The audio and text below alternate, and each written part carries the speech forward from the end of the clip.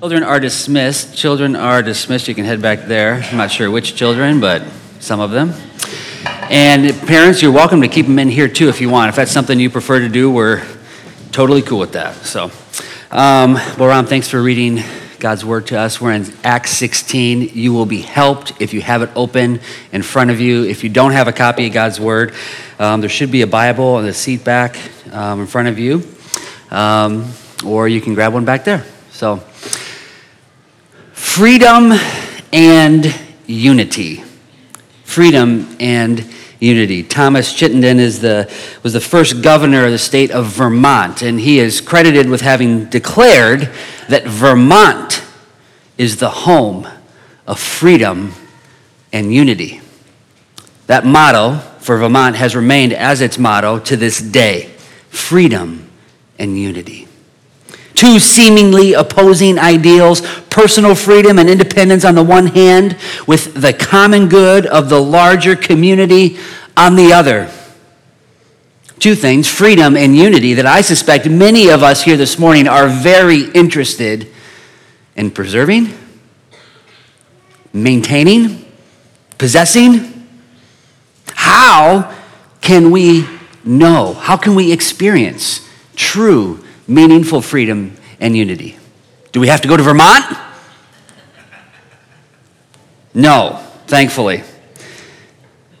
While it's the banner that waves over that state to this day, it is, I believe, in studying the text, the banner that waves over Acts chapter 16, verse 11 and 40. What we're going to see this morning as we walk through this text is that the power of Jesus can bring freedom and unity to all kinds of people. I'll say it one more time. The power of Jesus can bring freedom and unity to all kinds of people. Therefore, church, we can be encouraged in our walks with Jesus, and we can be expectant in our prayers to Jesus. Because the power of Jesus can bring freedom and unity to all kinds of people. As a church, we have been marching our way faithfully through the book of Acts, and we find ourselves this morning in a very interesting section. This is, for many of us, likely stories that we have heard growing up. If you've been familiar with church and maybe been around church for many years, these are very popular stories. They're exciting stories. And really, as we read this section, what we see is the power of Jesus. It's like he's just showing off. His power is just simply on display. It is so hard to miss in this text. This is a really significant moment in the story of Acts because for the first time, the gospel of Jesus reaches the continent of Europe. And it will change, as it does so, the course of human history. This is no small moment in history.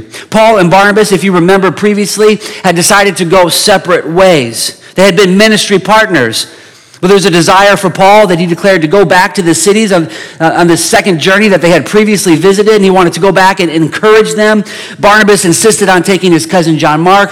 Paul said, no, he failed us once. What's to say he's not going to do it again? And so as a result, the one team turned into two teams.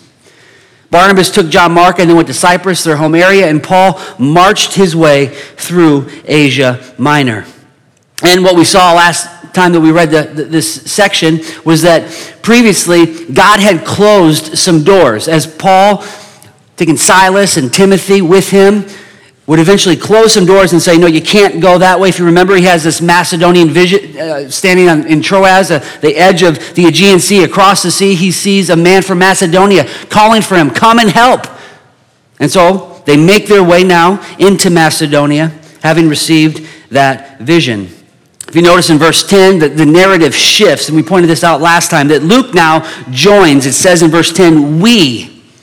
So the idea is that the narrator is now a part of the story. He joins them in Troas, something that Luke is likely from Philippi, because we'll see he joins them right before they go to Philippi, and then as they leave, Luke remains there with them in Philippi. Now, this is a really fascinating story. And as we read the story, there is likely, during the time that they spent in Philippi, there's likely lots that Luke could tell us about their time in Philippi. However, Luke chooses to focus on three people. Luke chooses to sort of zoom our attention and all that God did in this region and tell us the story of three individuals. And as he does that, what Luke is trying to show us, I believe, is the liberating power of Jesus. So as we kind of zoom in on these three characters, we'll kind of first zoom in and then zoom out. So the first move, we'll look at the who of this story. And as we examine the who, we'll discover the liberating power of Jesus. The first character that we come across is Lydia. Now, Paul and Silas, Paul's normal tactic, his normal strategy, you may recall, as he goes into a new region, is to primarily first find the synagogue and go directly to the synagogue. It's his first sort of strategic move when he gets into a new area. Find the people who have some knowledge of the things of God, who are spiritually interested. Find them. Well, Paul cannot find them because there is not a synagogue. In verse 13, it said instead of going to the synagogue, he goes outside the city to the riverside where there is simply a place of prayer. Now, in ancient days, it would have required there be 10 men in order for there to be a synagogue. So what we can conclude from this is that there are not 10 men in the city, 10 Jewish men in the city. So there is no synagogue. So when there's not a synagogue, the people who are interested, maybe have some familiarity with the God of the Bible, the Old Testament, they will come together and they're allowed to go outside of the city and simply have a place of prayer. And so that's precisely where Paul goes, outside the city. And as he goes there, he discovers a contingency, a group of women. Told that he comes across a woman named Lydia. Now, there's a few things that Luke tells us about Lydia that are important. First of all, she's from Thyatira.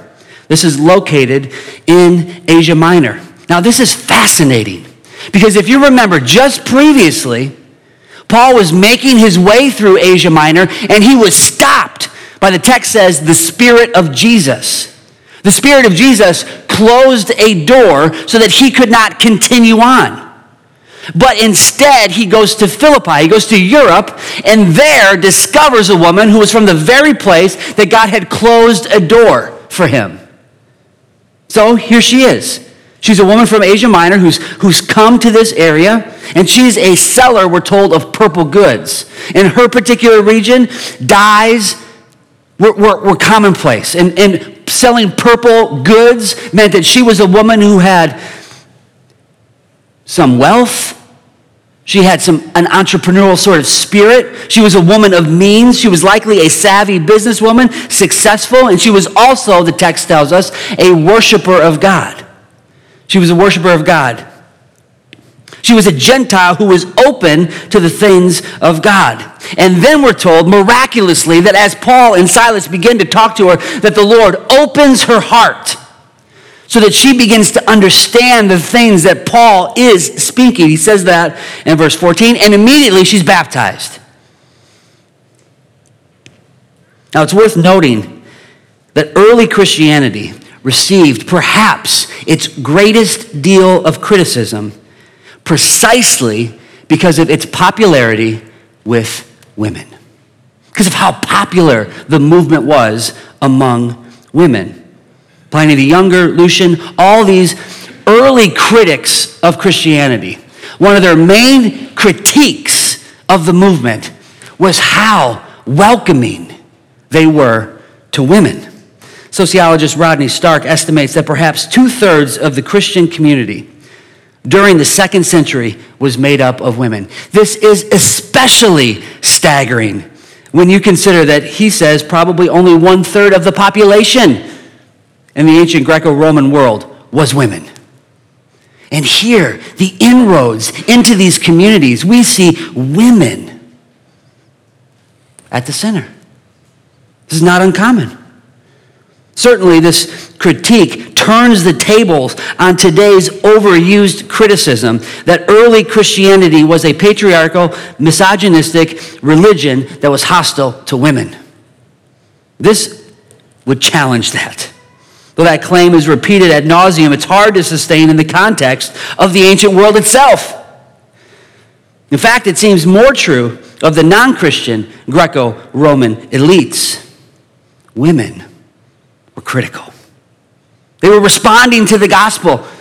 And here's this woman at the very heart. One of the first convert that Luke brings our attention to in this region was a successful, savvy businesswoman who was also an immigrant. This is really fascinating. Second individual, couldn't be more different. The next individual he turns our attention to is a slave girl in verses 16 to 17. The complete opposite, likely, of Lydia. She was a girl who was enslaved. She was demon-possessed. She would have had no social power, no status, no freedom. She was under demonic power. The actual word here is a python spirit, which was symbolic in Greek mythology with the ability of telling the future. She's not suffering from a mental illness. She is oppressed by a demon. So Paul sets her free from that power, and he does so in verse 18 by a different power, by the name of Jesus.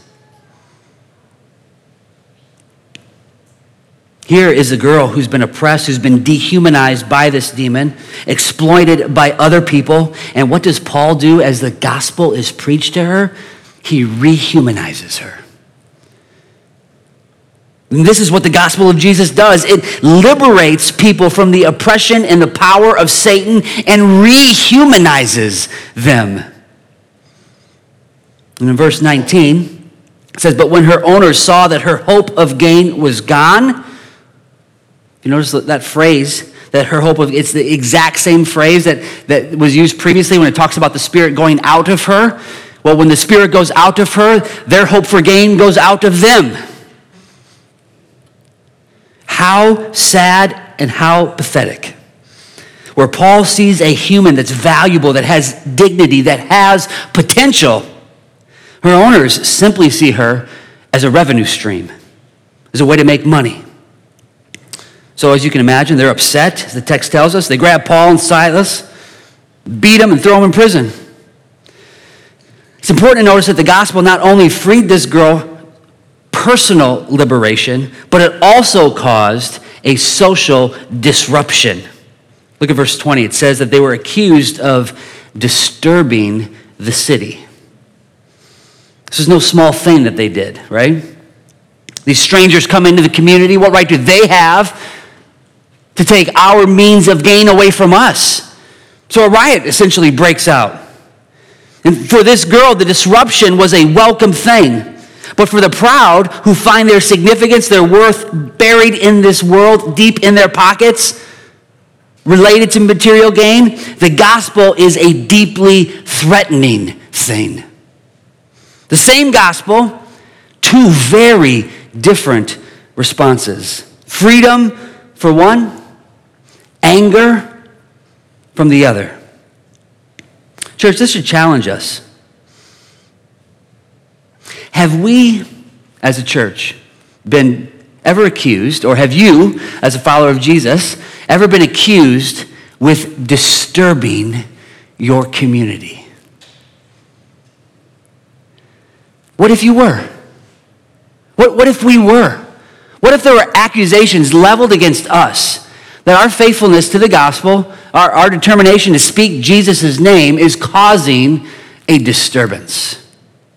God's word this morning says that's not a bad thing. In fact, that likely will happen. It likely will happen as Jesus' power goes out and transforms lives. There will be some who are given new eyes to see, who move from the darkness into the light, who experience new life. And it's to be celebrated with joy. And there's others who will be so irritated, so disturbed by what's happening. And our response as faithful followers of Jesus is not to determine which response is going to happen and sort of play to the crowd. Our response is to be faithful to preaching the gospel of Jesus and give the results to God. How about we pray that our faithfulness to the gospel of Jesus would disrupt our community? I challenge you to pray that prayer this week. That we would be the type of church that takes the light and shines it into the darkness. where there's exploitation, where there's dehumanizing activity, where there's human pride and greed that reign, where there's darkness, that our faithfulness to the gospel in our community would create a disturbance. Thirdly, third character we see here is the jailer. Verse 25, we see that having been beaten by the mob, they're now incarcerated, put in jail. And the setting in verse 25 tells us that at midnight, Paul and Silas were praying, they were singing hymns to God, and the prisoners were listening to them. Now, I confess, historically, as I've read this story, the way I've interpreted this verse is that these men are just bold and courageous. And they are, don't get me wrong. But don't forget that their singing and crying and praying to God comes on the heels of receiving a tremendous beating. They're hurting. Likely, as they're in their cell, they're seeking the Lord, not as a means necessarily to proclaim him and to let everybody know about him, but likely as a crying out to him for comfort, for the whooping that they just received. God, help us. God, save us. They are dependent on God. It's not necessarily an act of boldness, but a desperate act to find comfort, which is ultimately rooted in their hope that only God can provide that. And so they sing songs that remind them of the truth that they need to hold on to in their darkest moment. They cry out to God. They pray prayers that serve as an encouragement to one another. As I was reading this week, what I kept thinking of is this in some ways is a picture of what we do every Sunday when we gather and worship. Some of us walk into this room every Sunday feeling completely beaten down by the world around us. And we're looking for a place to find hope, to seek comfort, to have our wounds healed. And what do? We come into this room with brothers and sisters who believe in the same Jesus, who have the same needs, who have the same desires and requests. And we sing songs that remind us of the truth of who we are and why we are the way we are. Remind us of the gospel. And as we sing those songs, we hear brothers and sisters, we hear songs well up to God. And it's encouragement to one another. I'm not in this alone. Yeah, this week was bad, and who knows what next week holds. But I belong to the people of God, and we are a people of hope. And because of that, we should remain a people of prayer. You can say amen. Can you say amen? I heard you say it last week. Amen? Amen. Come on. Why you can talk for Andy, but you can't talk for me? I'm here every week. Shoot. Say something. Thank you. Every Sunday, we walk into these rooms, into this room, having been beaten up by the world around us. This is a place where we remind one another of the hope we have in Jesus.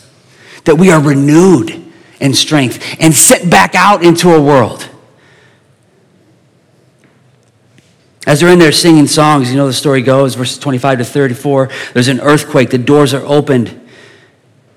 The jailer sees what has happened. He's ready to commit suicide. This would have meant his life. A total failure at his job. And Paul yells out and stops them in verse 29. The jailer calls for lights, rushes in out of fear. I think the most miraculous thing in this whole story is that it says every single prisoner was still there. They didn't go anywhere. Not just Paul and Silas, but the whole jail. They were all still in their cells. Jailer is amazed at what he has seen. Likely not because of the earthquake, but because everybody's still there. And he says, what must I do to be saved? And the response that he's given by Paul is amazing. Remember, this is a man. He's likely a Roman citizen, a retired military man. His entire identity was built on his performance. And if he fails at his job, he dies. You better believe if there's anybody who's motivated to perform rightly, it's him. And so it makes sense that he says, what must I do to be saved? But notice what Paul's response is. It doesn't say, here's what you have to do. He doesn't provide him a checklist or a new job description. Instead, he simply says, believe in the name of the Lord Jesus. Because what must be done has been done when Jesus died on the cross. And all you have to do is believe in the finished work of Jesus, and you and your household will be saved. You don't have to do anything. Your identity before God is not primarily based on your performance, but on how Jesus performed when he was obedient to the Father totally to the point of death. Believe in the Lord Jesus. Paul's message to the jailer was a message of grace. You don't have to do anything. It's already been done. Then we're told that he speaks the word, and the jailer immediately, notice how the gospel penetrates his heart, and his response is to open his home. Gets baptized again immediately after conversion. Oftentimes, I was reminded last week that we leave that out. It's, as followers of Jesus, we are to be obedient to his word, and we see examples of it all over the place. Believed and was baptized. And the gospel is already transforming his life. The text says that they go into his home. It turns instantly into gospel hospitality. Has these individuals who were locked up in jail now into his home as he cares for them, as he bandages their wounds. And this is how the church of Philippi started. This is how the grace of God was poured out in this city. 3 unlikely people. A wealthy woman, demonized girl, and a middle-class man. Now, if you go to the end of the story in verse 40, it says, as they're on their way out of town, the final picture we're left with is that Paul and Silas stopped by Lydia's home on the way out to encourage them. This is where the first we section ends, so Luke remains. And the fact that he is there encouraging the brothers suggests, as I was alluding to before, that there were likely other stories in Philippi. There were other believers now as they're ready to leave. There were others that were there. But these are the 3 that Luke tells us about. Lydia, wealthy woman, slave girl, don't even get her name, and a jailer, middle-class man. So the question remains, why these 3? Why just these 3? Why not everybody else? Why didn't we hear all of the stories?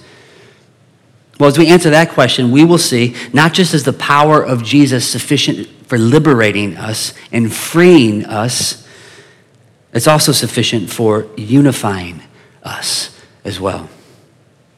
I believe it's because Luke wants to show us the unifying power of Jesus. It's on display here. Luke's writing, as he writes the book of Acts, he also writes his gospel, and in his writing, he seems to be particularly concerned about the social and economic distinctions that separate people. He's often pointing them out. And he's even more concerned about how the gospel is able to bring people together in a society that tends to divide and wants to keep others apart. The unifying power of the gospel is on display. And to me, it's one of the most surprising things about Jesus in this text.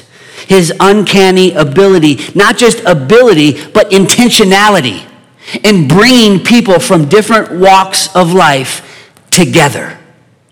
Different ages, different races, different classes, different giftings and personalities, having them be united. Because we have to remember that the Bible tells us that Jesus died on the cross to make one new man. Not multiple, one. You just look at the story and you see differences in these characters all over the place. They had different nationality. Lydia was from Asia Minor. She was an immigrant into Philippi. The slave girl was likely Greek and a resident. Could have been a foreigner. However, if she was, Luke likely would have told us because he made that obvious in the other story. The jailer, likely as other jailers at the time, a retired soldier, an army veteran. As such, most assuredly a Roman citizen. Nationally, they were different. Socially, they were different. Lydia, a budding entrepreneur, a wealthy woman. Obviously, she's successful. She's able to afford a large house to immediately invite these individuals in. At the end, there's a lot of people at her house. She's obviously successful. She has means. The slave girl, completely opposite end of the social spectrum, could not get any lower socially than she is. Doesn't own anything, not even her life. And the jailer, he's stuck somewhere in the middle. Middle-class man, just trying to work his way up the ladder. Not a glamorous job. Likely just a member of the respectable middle class in the area.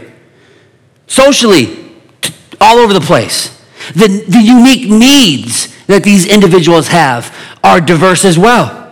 They're different. Lydia, she has sort of an intellectual need. She keeps listening. And God, the grace of God comes down, and the Bible says that it opened her heart so that she could hear the words that were being spoken. She had an intellectual need. God had to work on her to open her up so she could hear and understand.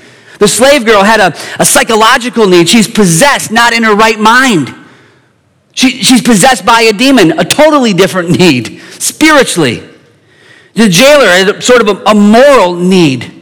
Lived a life full of fear, avoiding failure at all costs. So their nationality was different. Socially, they're different. The needs that they bring to the table are different. Yet Luke calls these people, our attention to these people who couldn't be more different from one another. He calls them brothers. They're now united in Christ. They belong to the same family.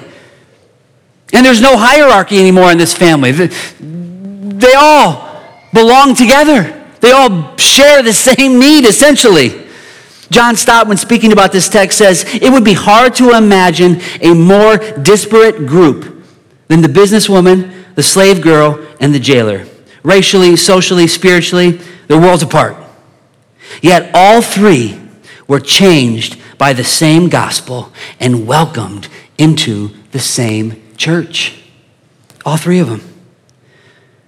As Luke is writing this, what he wants us to see is the only way that is possible. It is not possible apart from the grace of God. Who's the most likely one to be converted in the text? Who do you think? Just reading the three characters, who would use on paper, who looks like the most likely one to be converted? Probably Lydia. She's called a worshiper of God. She's the one who has some spiritual interest. She's committed to prayer. Shows up at a location on a regular basis to pray with others. She seems to be the obvious one. However, Luke makes it abundantly clear that even though on paper it all looks right, it was the Lord who opened her heart. Apart from God's grace, she didn't stand a chance. It didn't matter what she brings to the table. It doesn't matter how successful she is or how big her home was. Apart from the grace of God, she's a woman in need. She's not saved because of what she brings to the table, because of what God has done for her. There's a slave girl. She's not seeking God. God's seeking her. And through his grace, the works of the apostles, he sets her free, liberates her.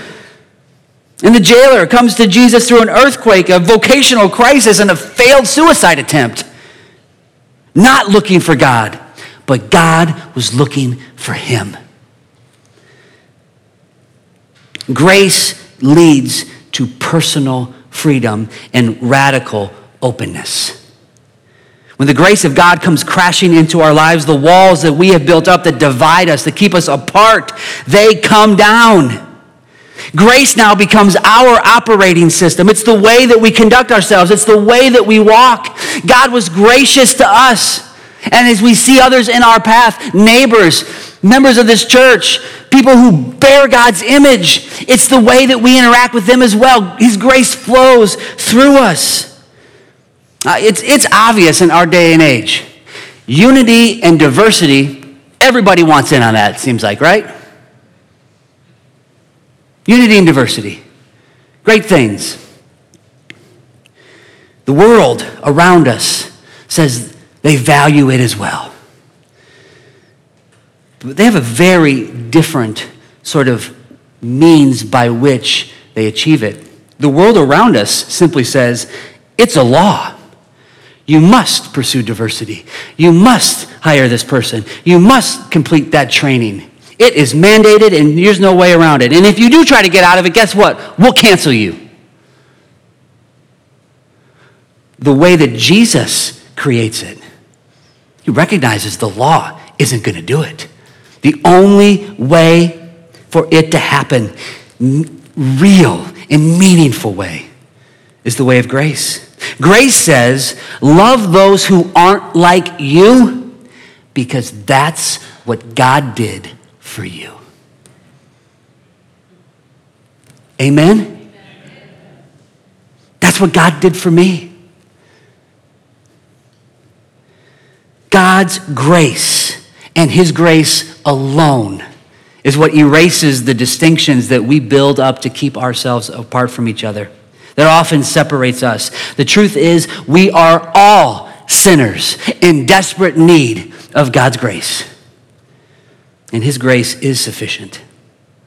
And as it comes flooding into our life, the only appropriate response is to let it pass right on through and extend it to those around us. It's a beautiful picture, this product of grace, this church that we're given in Philippi. It's exactly what they are, a product of God's grace. And Parkview East, it's precisely what we are as well.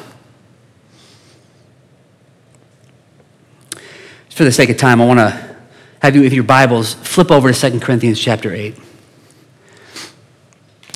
And I want you to see that God's power wasn't just enough to bring them together, but it was also sufficient to work through them to accomplish his purposes. Look at 2 Corinthians chapter 8, verses 1 through 4.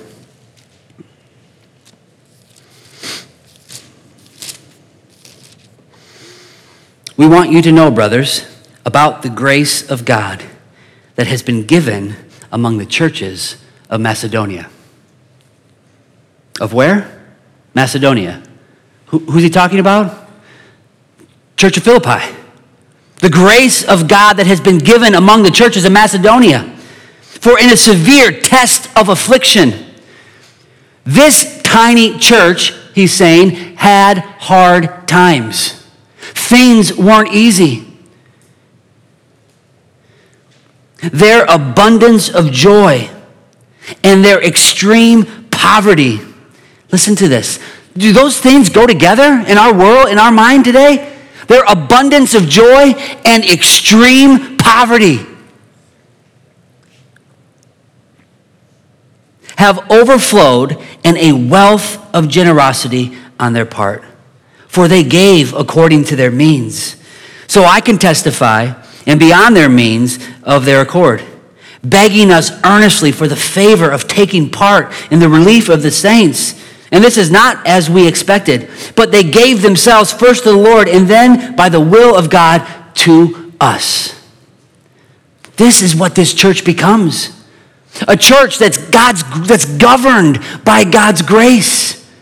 They've been saved by his grace, and now they operate by his grace, and they give freely, even though they're a struggling church. Even though they're a church that's been tested, that's experienced affliction. They're a church that understands the transforming effect that the grace of God has. And they become, as a result, a model for us. Go over to verse 9. Some of you would be familiar with this verse.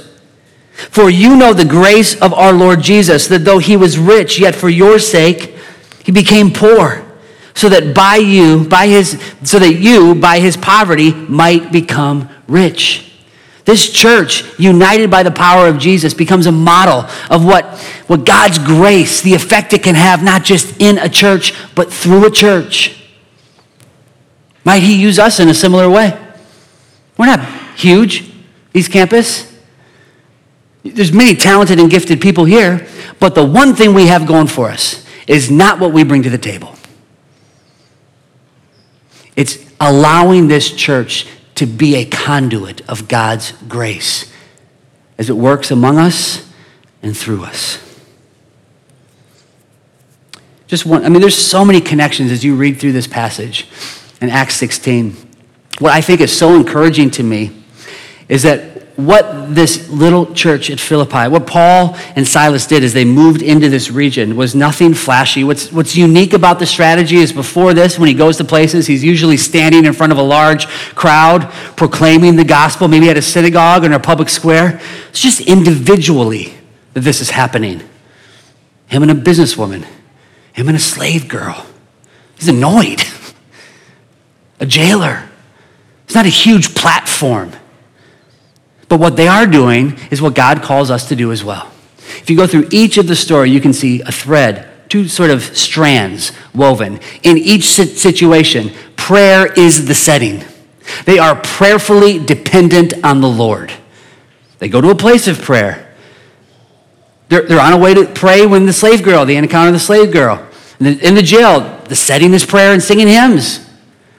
And the other thing that they do in every single situation is they prayerfully depend on the Spirit as they proclaim his word. They're speaking God's word. They're speaking God's word every single time. They're faithful to the gospel. Might we follow that example as well? Let's pray, church. Father God, we thank you so much for your word, and just thank you for this wonderful church that was started in Philippi. And what a great example they are and have become for us. But more importantly, what an amazing picture they are of your power at work. Lord, we just cry out to you this morning. We ask that we want to see your power at work among us as well. Lord, we thank you for the way that you have already brought us together, unified us by the blood of Jesus. Lord, we just give you thanks and praise for that. And we ask that you would work through us, Lord. Help us to understand the grace that we've received.